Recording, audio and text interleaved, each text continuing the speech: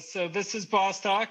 I'm Ben. That's Ali, and we just talk about stuff that bosses have to do that's complicated. And Felicia, you actually had a question for Ali, following up from last week. You know, it's crazy, Ali. I don't know if you know this, but after the conversation, there's Ben and I have another conversation about the conversation, and we talk about it the entire week.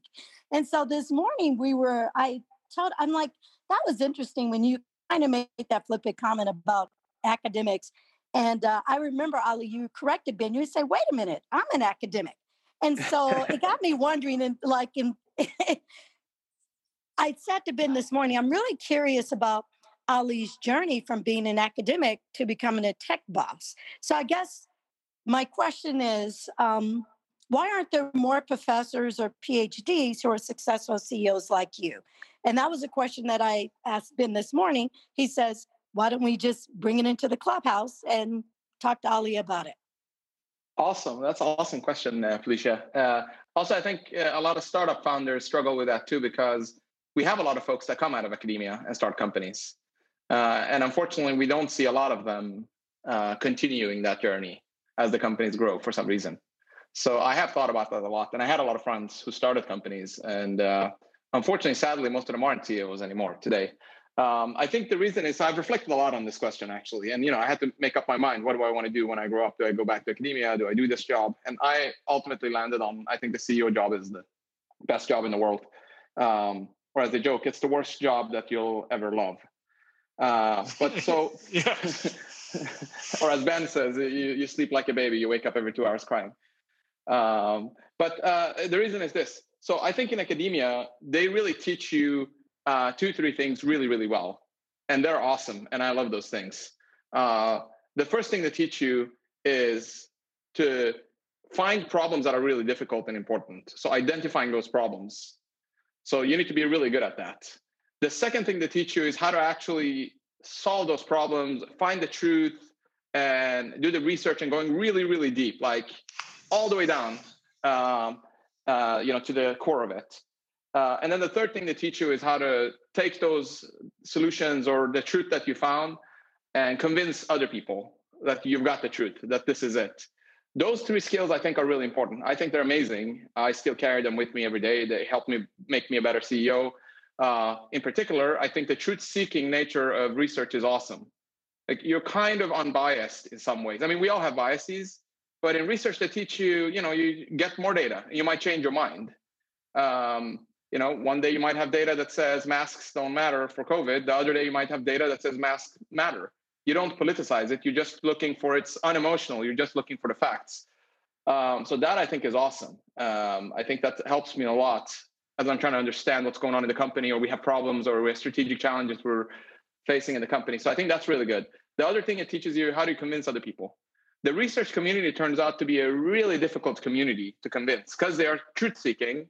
So they're assuming everything you're saying is probably wrong, and they're trying to find faults in whatever you're saying. So you become really good at, how do I make a valid argument that's going to convince this person? And that turns out to be a really useful skill to have if you're doing marketing in particular. So that's awesome. So if this is the case, so everybody should go get a PhD before they become a CEO. Unfortunately, that's not the case, because it turns out in academia, you only need to be good at that. So all you need to do is find the research problem, solve it, and then communicate it to other people. That's all you need to be good at. And as a boss, it turns out there's a whole slew of other things that are way more important than that.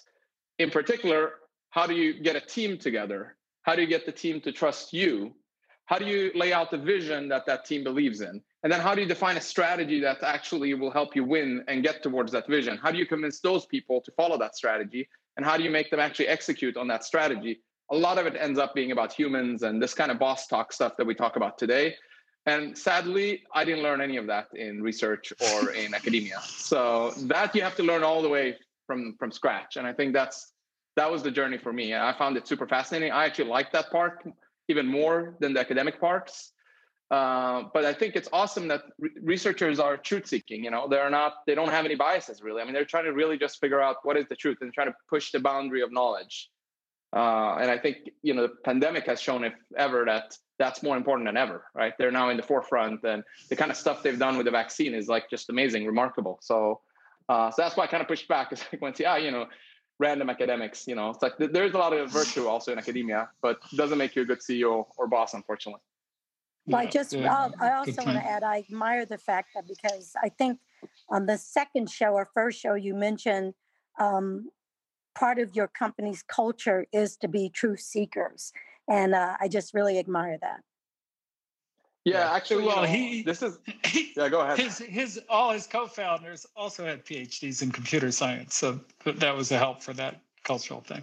That is helpful. Yeah. I mean, there is another thing, which I do think actually is a good bridge over to boss talk, which is, I think, whether you like it or not, most companies are cultures, whether you encode it or not, the culture of whoever the personality of the CEO happens to be, which is completely consistent with Ben's book also. What you do is who you are. The whole book says, you have to walk the talk. So most companies end up being the culture of the CEO, whether you like it or not. So it's no surprise that whatever I learned in academia is reflected in Databricks. That's not a big shocking thing. Yeah. Yeah, actually, Ali, you might comment on, because, I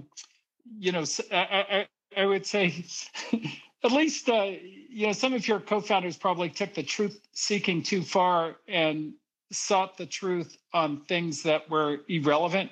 Like, I don't know how the payroll system worked and things like that. So you might want to just touch on that and how much is too much of a good thing. Yeah, it's definitely a great point. So look, the whole, I'm going to question everything because, I'm an academic. And so, and I'm going to figure everything out, and I'm going to question anything you tell me. I'm going to trust but verify it. That doesn't enable you to scale. You need to scale through human beings. So if you need to understand every little thing in the finance department and become a world-class expert in finance and how payroll works and, AR and PR and all that kind of stuff, then you're slowing everything down. You're also kind of destroying the trust. And also, if you're hiring experts from outside who are not academics and they don't speak your language, it's very hard to build trust with them when you're questioning stuff that they think this is like kiddie stuff. I can't believe you're asking me to explain to you this very basic stuff. Like, let me do my job. There's a reason I'm a CFO for 40 years.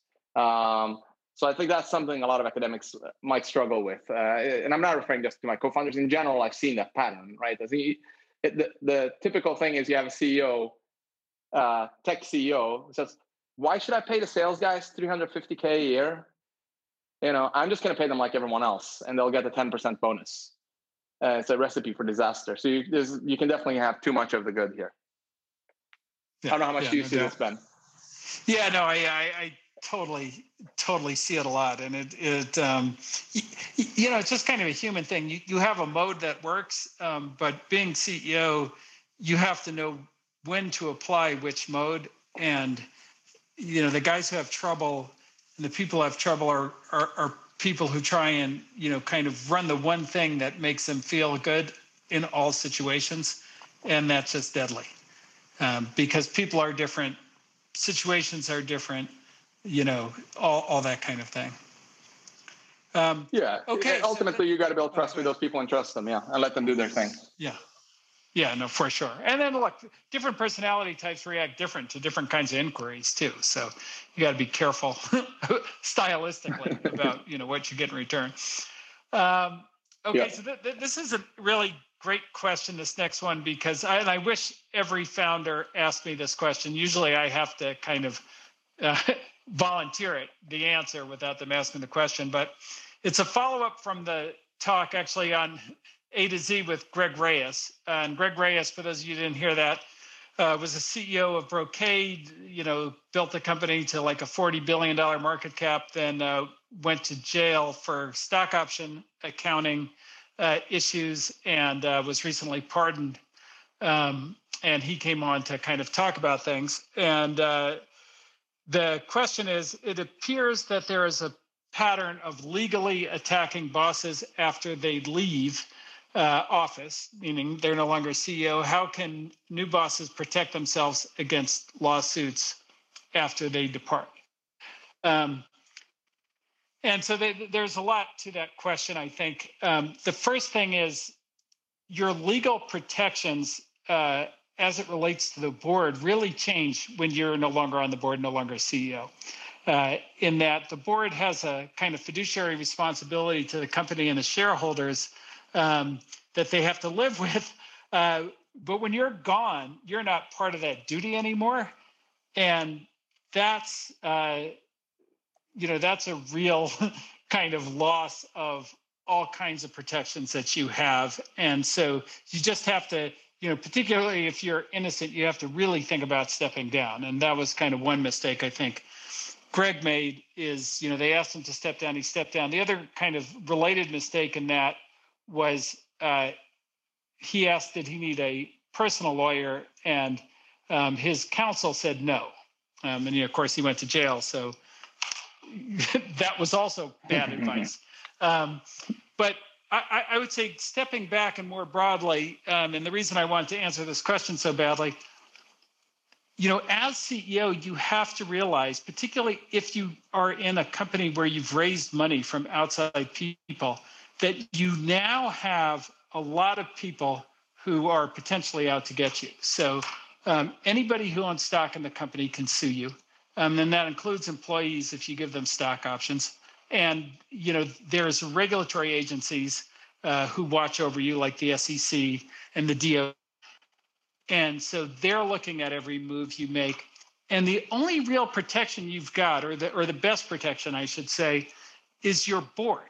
In that if you have to make a decision that's going to affect these people, or is going to be, a question of legal things or what have you, if you take it to the board and run it through that process, and the board makes a decision, that offers you tremendous protection compared to if you make that same decision by yourself. And just, like in the Greg Reyes case, his attorney, his corporate attorney, Larry Sonsini, recommended that he be a committee of one to approve stock options. And that, well, technically was okay, removed his board protection. So it was no longer the board of directors approving stock options, it was Greg Reyes approving stock options. And that was kind of the key to sending him to jail. So, that's how important it is. And I think, a lot of times I see young CEOs and they're, oh, well, I don't want it to be so formal. I can make this decision without you. I can, give an executive a giant stock option package, or I can, issue stock options, or I can do an M&A deal, or I can do these things without consulting the board. Well, you can, but you shouldn't if you don't want to potentially go to jail. And that's the, I would say that's my biggest advice in protecting yourself is your board's there for a reason. It's there to kind of just show that the decision was made with considerations for the stakeholders. That's awesome. I don't have much to add to this one. I just tell you a story. I was head of engineering at Databricks, and I think I was supposed to meet you, Ben, the next day. And I kind of knew you're probably going to offer me the CEO job. I remember that. You don't know the story. Yeah, but this is the day before. So I went to my cousin, who was the founder of a company called ZocDoc, and he was the CEO of that company. Oh, it was, ZocDoc. It was thousands. I didn't realize it was thousands of people. Company. Oh man. Yeah, it's my cousin's company. I ended up being a customer of Databricks eventually, but. So I called him up and I said, "Hey man, what's this? What am I going to do here? What is this job, the CEO job about? Should I take it? Should I not take it?" And he told me three things, and I still remember them. One is he said, "Hey, you're going to be head of sales." And I said, "What are you talking about, man?" And he said, "Well, it's a sales job." And I said, "What do you mean? It's not CEO."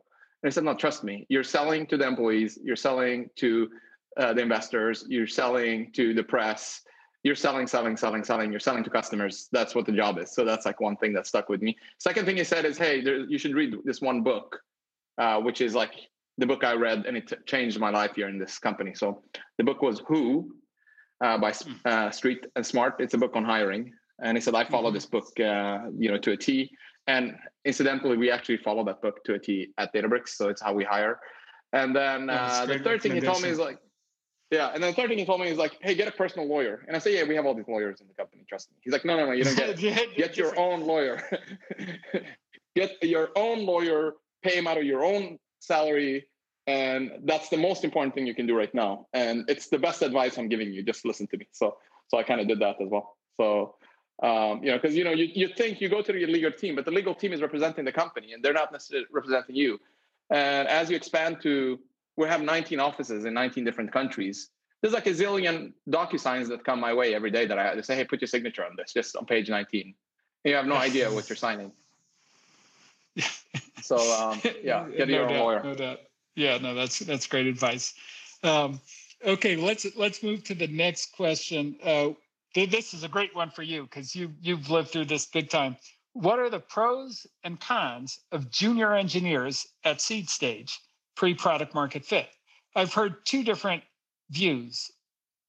Quote, no one regrets hiring people who were too senior in the early days, and quote, you need junior engineers for long-term potential growth and to do work that doesn't make sense for senior engineers.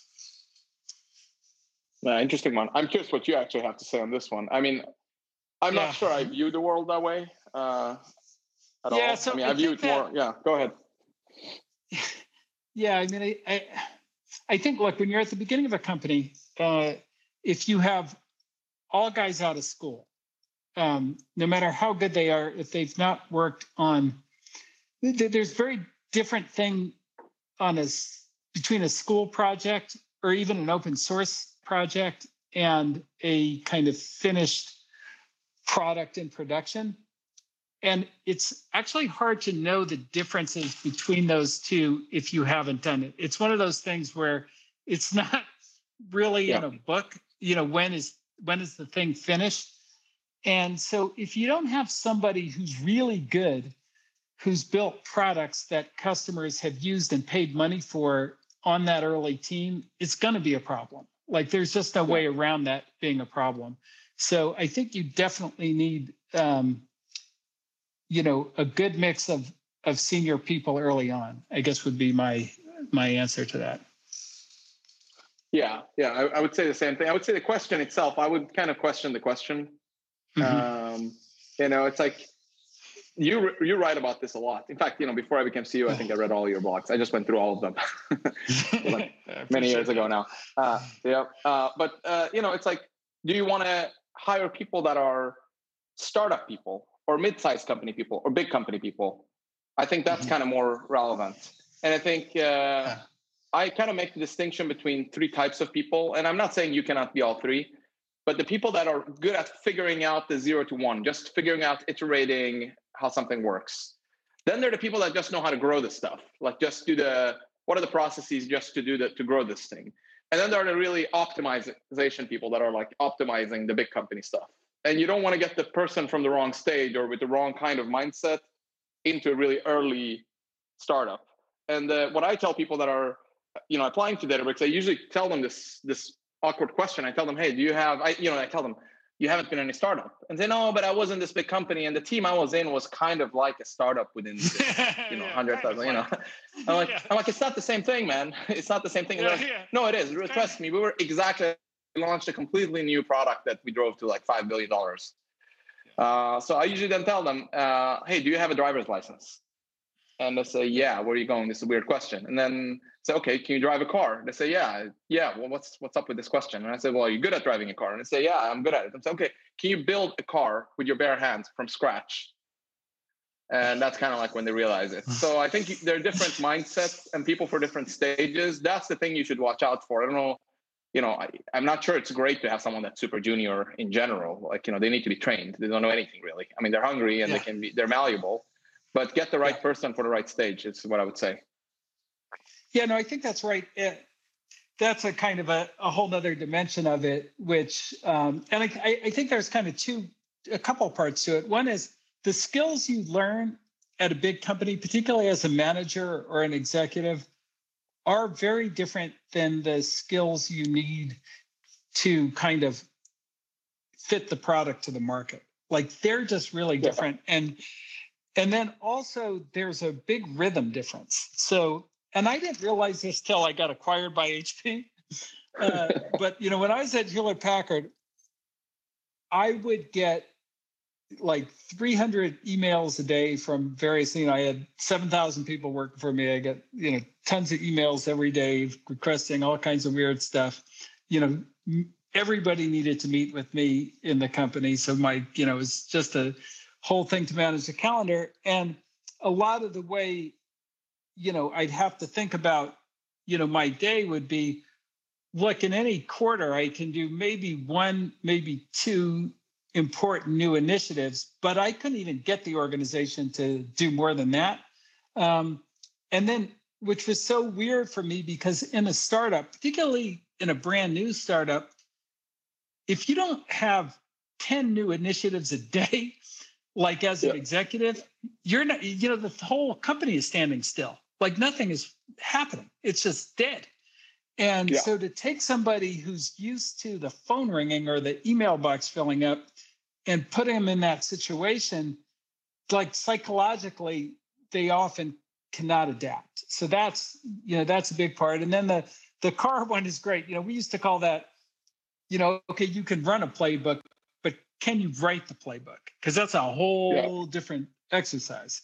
And, it's a much rarer bird, quite frankly, that can write the playbook. So that's a great analogy. And it turns out that people that are really good at writing playbooks, they don't like just running the playbook. They get bored. They want to write the new playbook. Yeah. So there are people for the different phases. They're not the rule followers. The rule followers that follow the playbook that someone gives them, they're not the folks that will write a new playbook. And the new ones who write a new playbook, they don't want to necessarily just sit there and follow someone else's rules. Yeah, and a lot of times, like the people who can run the playbook but can't write it are better at running the playbook than the person who wrote it themselves. That's true. Yeah, that's true. They take it like a religion and they really enforce it, which is great. Okay, so this is this is a kind of a variation of the question, which is, can you elaborate more on innovation and putting junior or senior engineers on new products or new features? What do you think of having more junior engineers doing rough prototyping?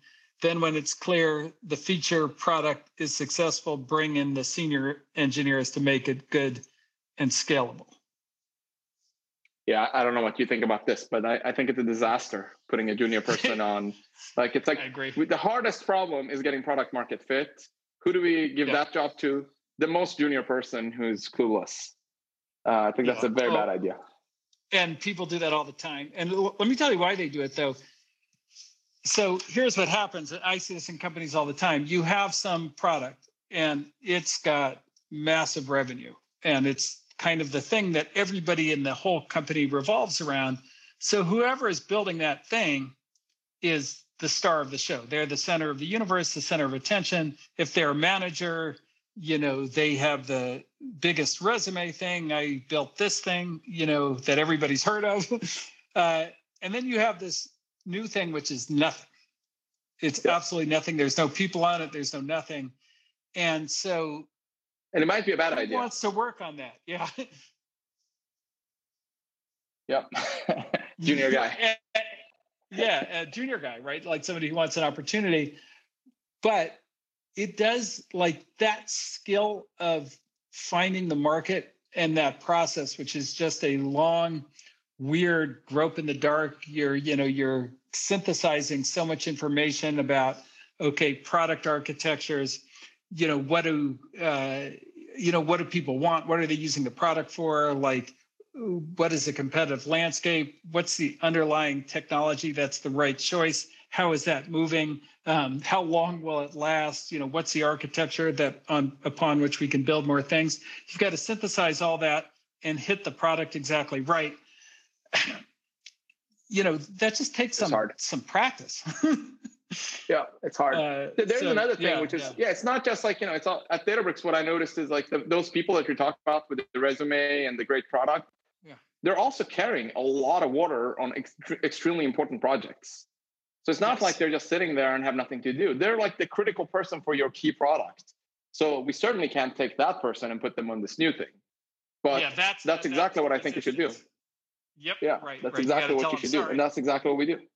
Yeah, that's what we do. Any new major effort, we put one of the heavy hitters, we move them off of these existing successful projects, and we put them on this. In fact, I introduced a process called new product acceptance process, which was sort of a long doc. But the key thing in it was, if you want to launch something new at Databricks, if it's a new innovation, you better get a really senior engineer on it, what we call L6 or L7 engineer. Right. And there was a huge revolt internally just for that one sentence. And they said, look, nobody wanted to give up their L6 or L7s. Well, they also said that the argument was, but we don't have enough of those people. They'll just limit the number of innovations I could do. And I said, great, don't do them if you don't have anyone senior to do them. I don't want to fund it. Yeah, Go hire senior people. That point may be the key point, because that's how people always ask me, how does money screw up a company? Because there's a thing in Silicon Valley, be careful about raising too much money too fast. And why do we say that? Like, why do people say that? And the reason is, when you have too much money, like, you have plenty, like, no entrepreneur has a small number of ideas. They all have a giant number of ideas. And often the constraint on the number of ideas you can pursue, particularly as an early company, is how much money you have, right? And that kind of constrains you to doing the top two. Now, okay, so if you have a lot more money, you might, because you can't, as an entrepreneur, often distinguish what's better, your second best idea or your eighth best idea. Like, you don't know. Yeah. So you just do all eight. Yeah. Okay, but then you 8 L7s. And that means that probably all 8 of them are going to fail. You're going to stretch out too thin. You're going to burn up all your cash. And then that's the end of the company. And so that point that you made, that you never have, a huge number of people that can get a new product off, is such an important insight that, so few entrepreneurs understand. By the way, everybody noticed it. So it was a long doc, and there was one sentence in it that said the requirement is you have these engineers. And everybody jumped to that sentence and said, wait, this is not acceptable because we don't have these folks. And I was like, okay, go hire them then. You have a different problem. Like, why would I want to fund an effort if you don't have the right people to do it? Yeah, no, and it just kind of goes to show that, there are no, these tech companies are not machines. They're completely dependent on how many genius people do you have to build something new that people are really going to want. And it's a core truth. Yeah, you have one or two, right? Most startups that we work with have like one or two. If you're lucky, maybe you have 3 or 4. Even gigantic companies at best, if they kept their best guys or gals, have a few of them. It's not like we're talking hundreds. Yeah, I know, for sure. Okay, let's move on to this next question. It's interesting. Acquisitions. At what stage are rapid growth companies ready to grow through acquisitions? And what are some of the critical things to consider initially when opening up for acquisitions? It's great. Why don't you take that first? You see a lot of it in the portfolio. Yeah, no, I do. Oh boy, well, this is a tricky one. So I think there's not really a hard and fast rule in some ways, but one thing is, like, have you earned the right? And what I mean by that, I used to have, when I was running Opsware, one of the things that people wanted, we had a very tough competitor called Blade Logic, and they're like, Ben, why don't we just buy them? And I'm like, and then it wasn't an easy thing to buy anyway, but I was like, look, at some point, if we don't have a better product and we don't have a better company and we don't win customers, then, like, why should we even exist, let alone buy the competition? Yeah. You kind of have to be honest with yourself about where you are. And then, I think some companies will think of it, they'll raise a lot of money, especially these days. Companies raise a lot of money without really having built, you have to do your thing with your company first, meaning you've got to build a great product, you've got to price it correctly, you've got to sell it or, distribute it in volume and get money, get money in a profitable way for it. And then once you've done that, then you actually have a company and you've got, kind of working functions where you've got a culture, you've got a business. And I think at that point, then you can start to say, okay, is there something that if we added it in our channel, in our product, that would help us, or added people in this way and so forth. But if you don't have that, you're on such a shaky foundation, you're going to run into a lot of trouble. And then I would say the next consideration is most companies aren't constrained. Again, it's not money that should slow your roll on acquisitions. It's the cost and complexity of integrating somebody else's company. Because people underestimate whatever you're acquiring, they have a mission, a culture, a reason why everybody joined that company that has nothing to do with you. And so if you're going to acquire somebody, you've got to reorient that whole company to your mission, to your culture, to your way of doing things, to your opportunity. And that's an enormous effort. And so it really better be transformational for you to take your eye off whatever it is you're doing and spend all that time trying to get somebody else's company to like working for your company, every employee. And that's just, it's really, really complicated. Often, these acquisitions, you have duplicate personnel and, whatever, finance or HR and so forth. So you have layoffs, which is a big, a difficult thing to do, and people are upset coming in and all that kind of thing. So they're really hard. It's not like a generalized good growth strategy, I don't think. I think you have to pick things that are really going to kind of change the game or change the landscape with respect to you and other people who you're trying to compete with. And if it doesn't do that, then it's probably not worth it, would be my observation. I really like this point that you made, because I spend a lot of my time looking at the acquisition potentials for Databricks, and we've been super close, as you know, to acquiring quite a few of them. And then on the finish line, we always say no. And after the fact, when I look at it back and say, yes, totally the right thing to pass on it. And one of the things I learned is exactly the point you made, which is once you get to know the CEO and the founders and what they're doing, you get closer to them. You spend a lot of time scrutinizing them. Yeah.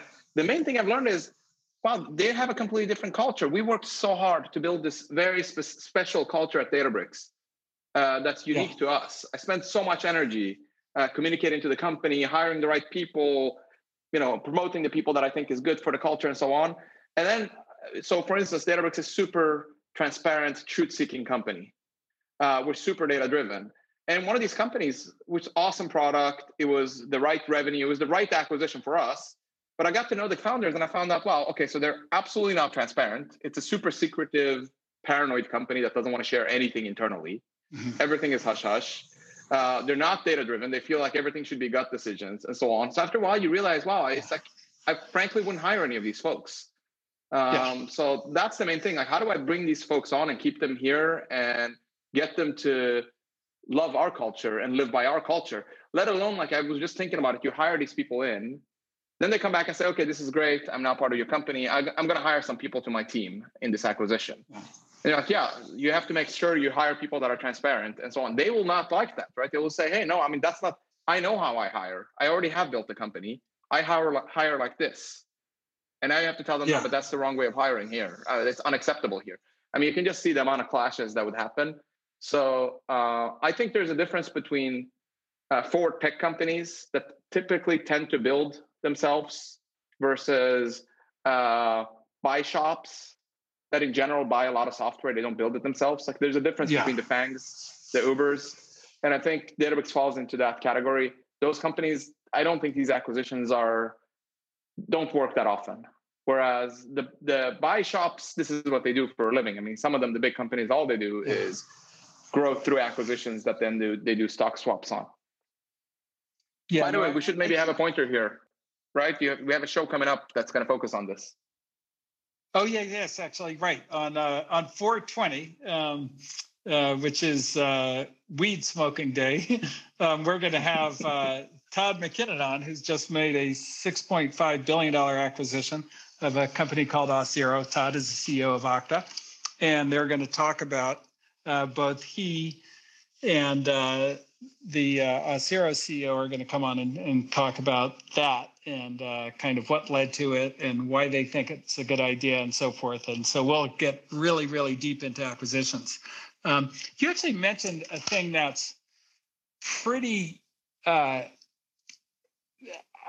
would say, important. And it reminds me, just about like, okay, would I hire these people? And it reminds me of the late Ross Perot when he was building EDS. It was he was super focused on culture. And for that company, in the early days when they built it, culture was everything. And they did quite an amazing job, in the recruiting process. If you ever want to kind of learn about like a really sophisticated recruiting process, read the Citizen Perot.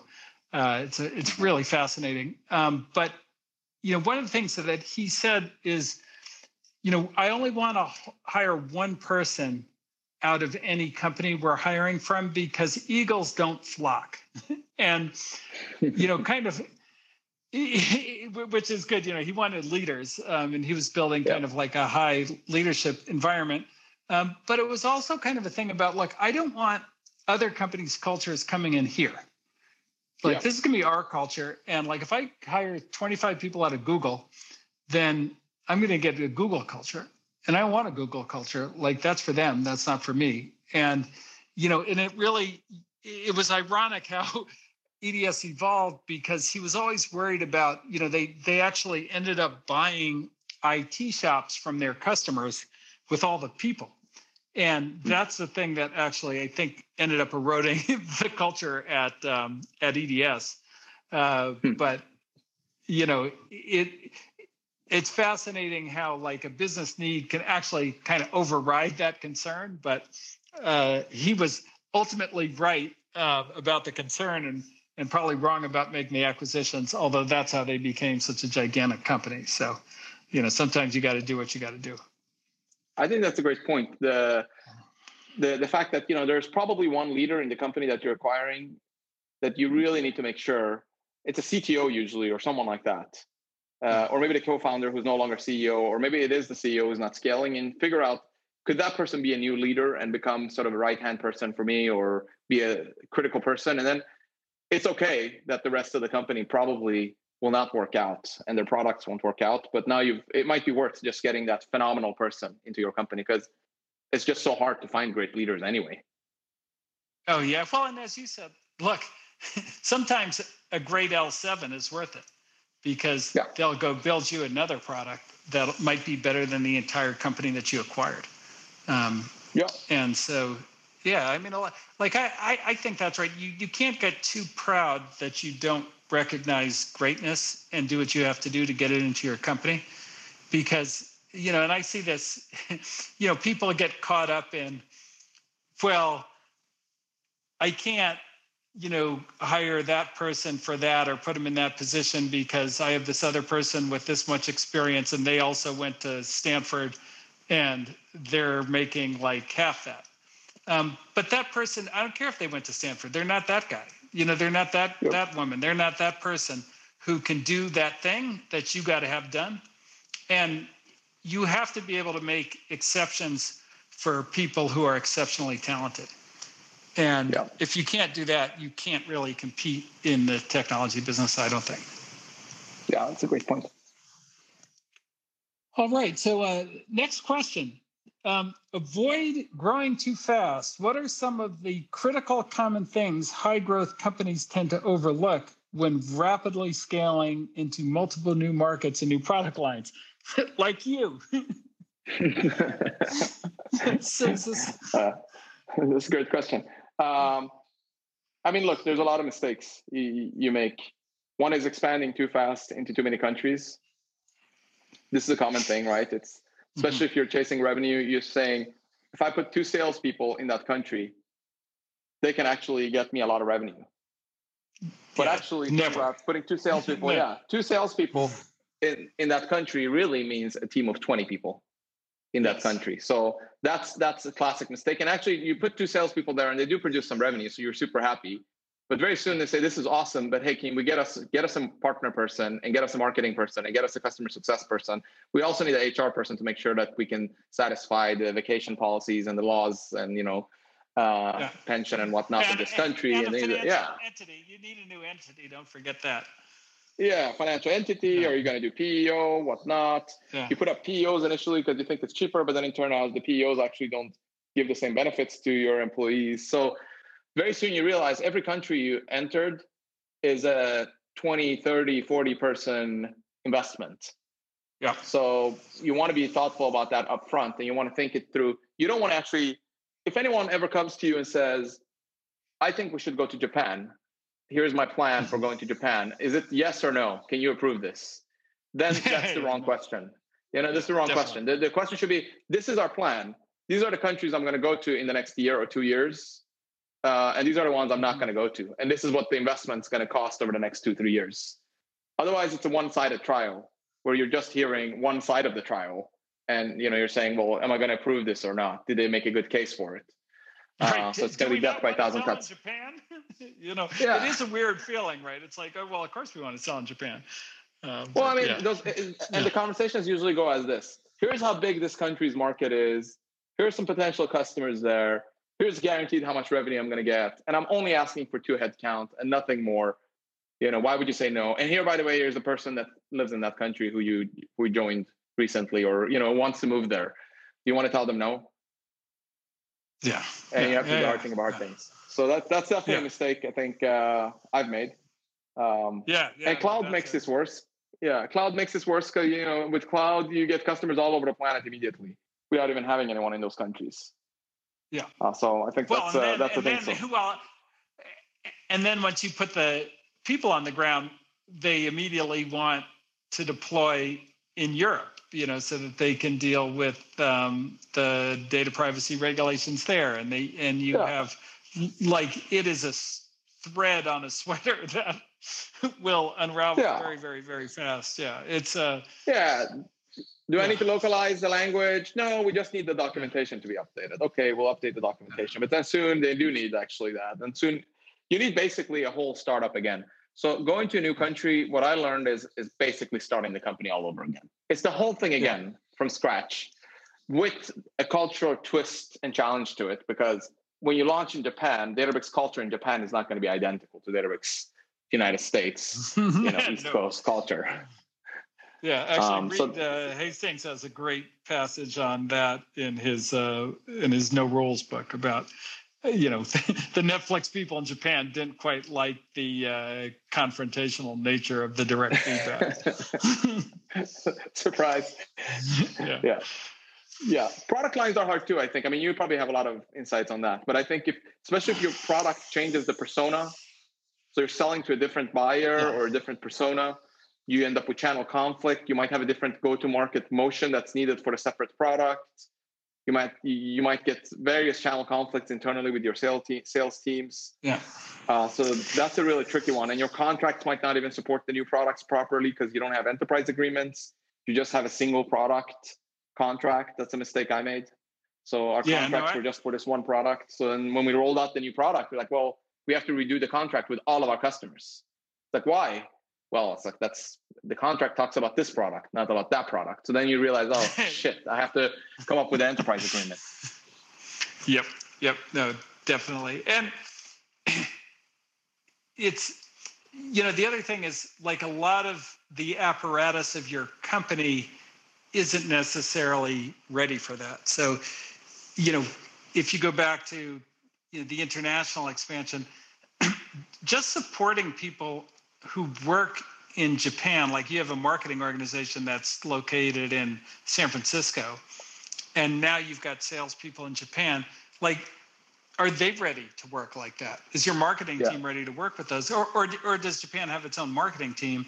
And then how do you keep those two teams in sync? Like, there's all kinds of knock-on effects that start to happen when you do it. And then, very similarly with product, as you mentioned, it's like, okay, well, we built this product that's like super cool using our kind of technological advantage, but the buyer isn't the buyer that our channel is selling to. So do I now need to fucking construct a new channel, or am I trying to cross-train my reps on selling to somebody else when they already know all the guys?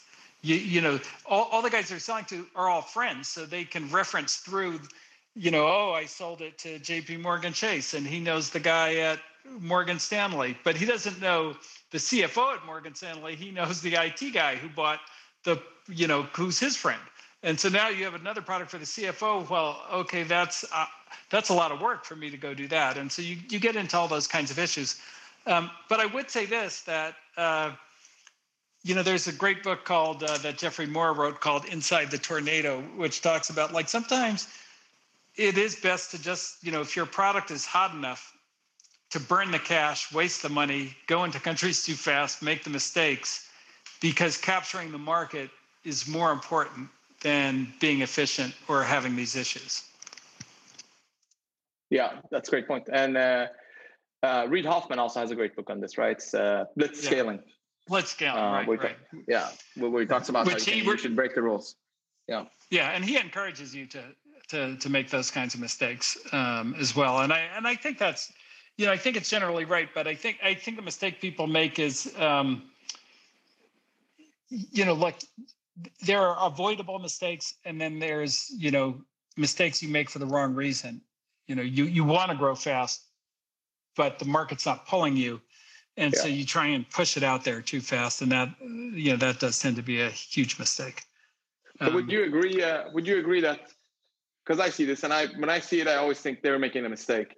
Pretty early stage companies, they're not super mature, super far along, and they're doing multiple products, 3, 4, 5 products. Yeah. And I'm kind of thinking, does it make sense to have so many products so early, and the revenues are low, right? No.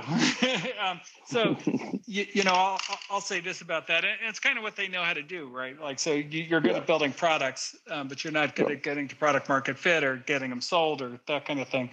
I actually started making that mistake. Part of it, I blame my partner, Mark. So he was the chairman at LoudCloud, and he had so many product ideas, which he thought we should do.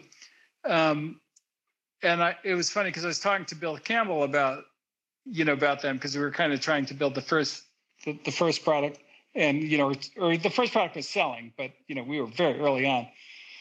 And I said, well, how should I organize to build these other products? He said, I have a great organizational theory for you. And I go, what? He's like, get one fucking product working, Ben, like as in making money, and then build the next fucking product. Like, what are you talking about?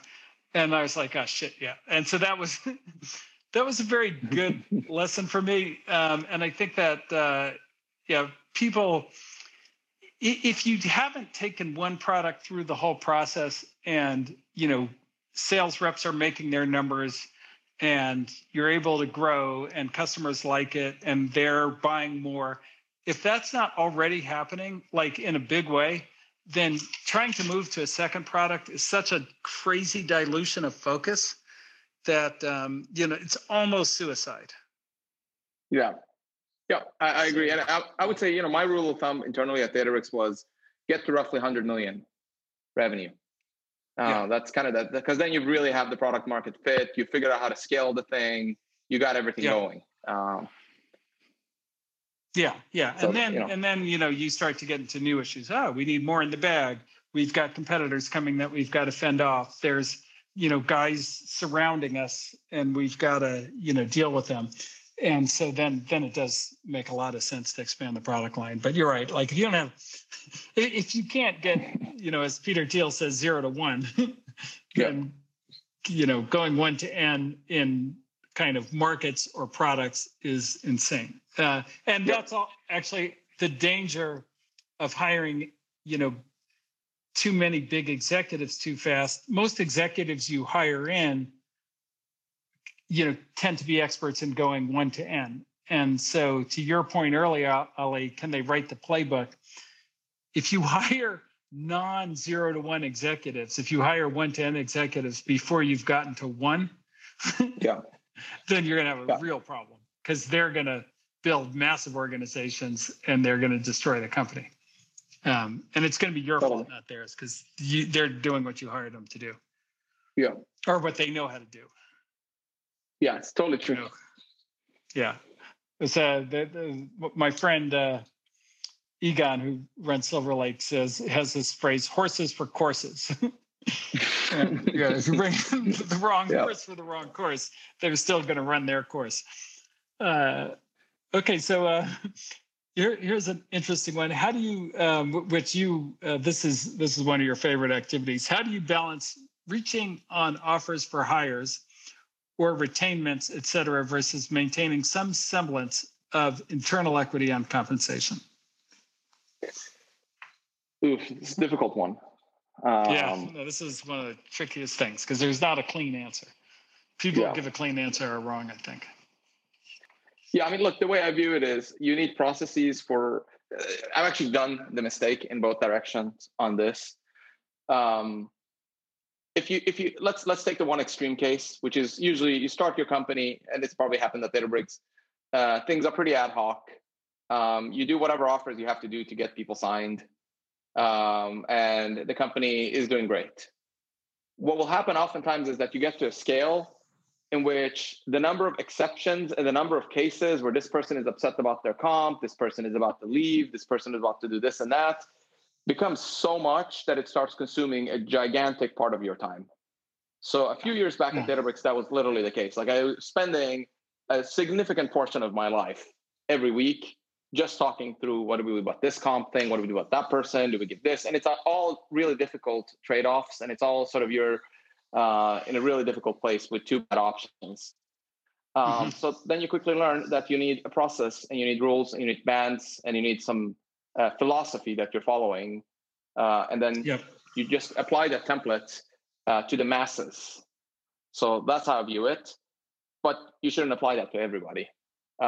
There's still, should you lose that L7 engineer who's going to come and build your next amazing product, and they want a ridiculous bonus or a ridiculous equity offer, should you walk because of that? No, that's stupid. So you just lost your next innovation that's going to change the future of your company. You walked because of that. So I think there's room for exceptions.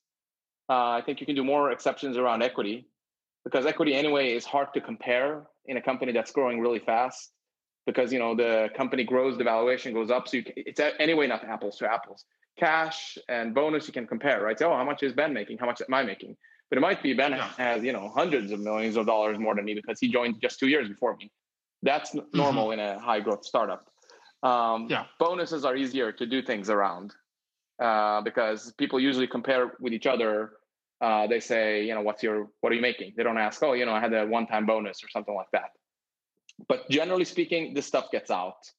Some recruiter is going to screw it up. You have to assume every decision you make on compensation is going to be known. Like if you think that like if your formula is keeping the shit a secret, like that's not going to work.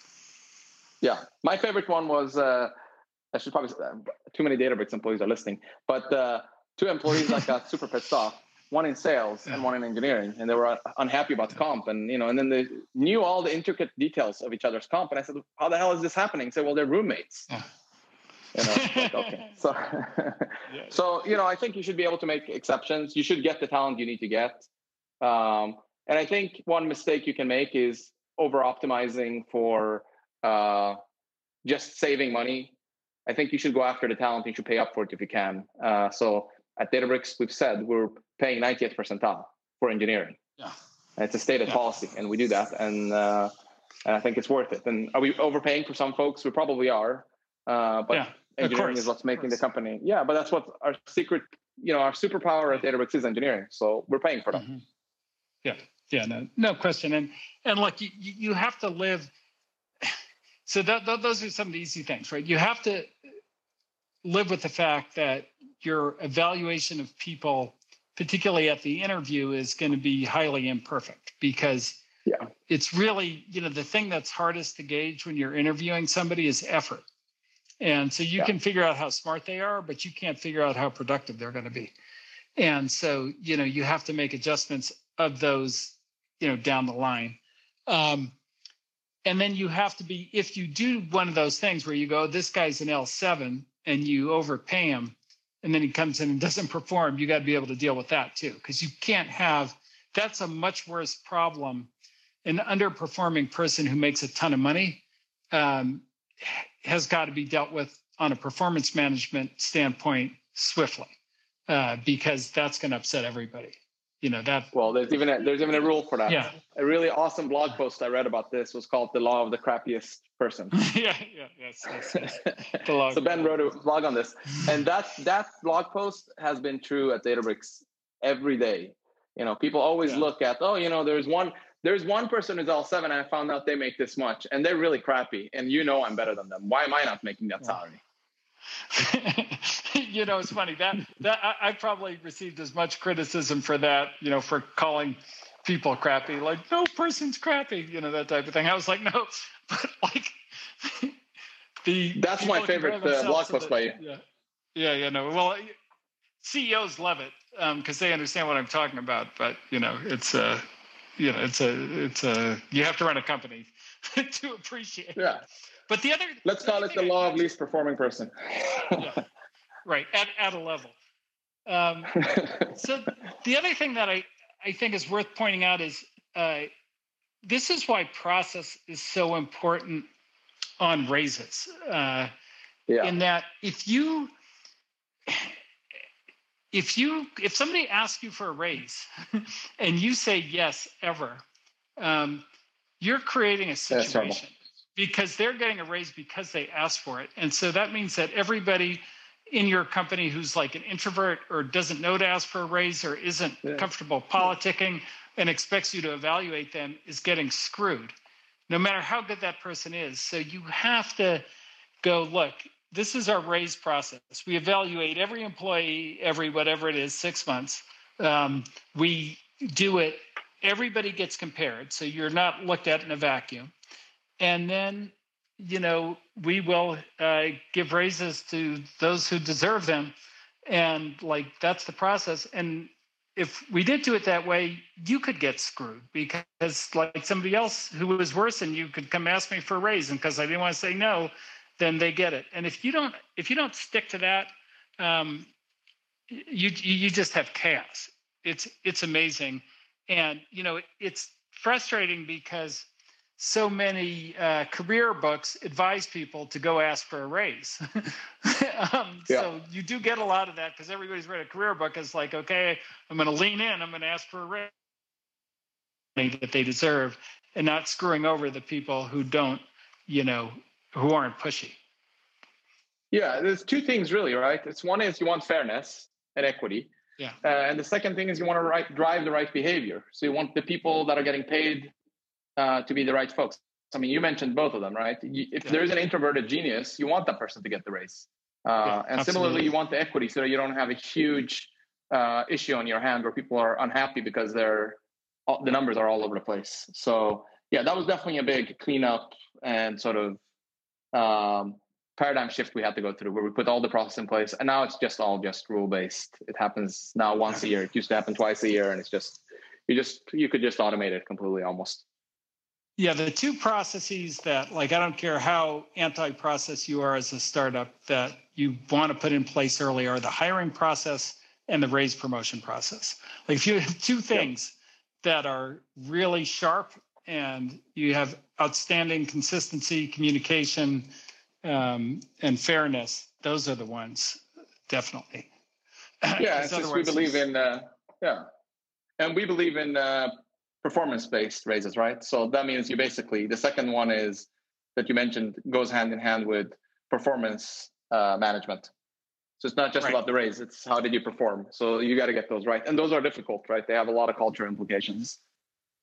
Super difficult and critically important for sure. All right, Paul, I think we have come up on the hour.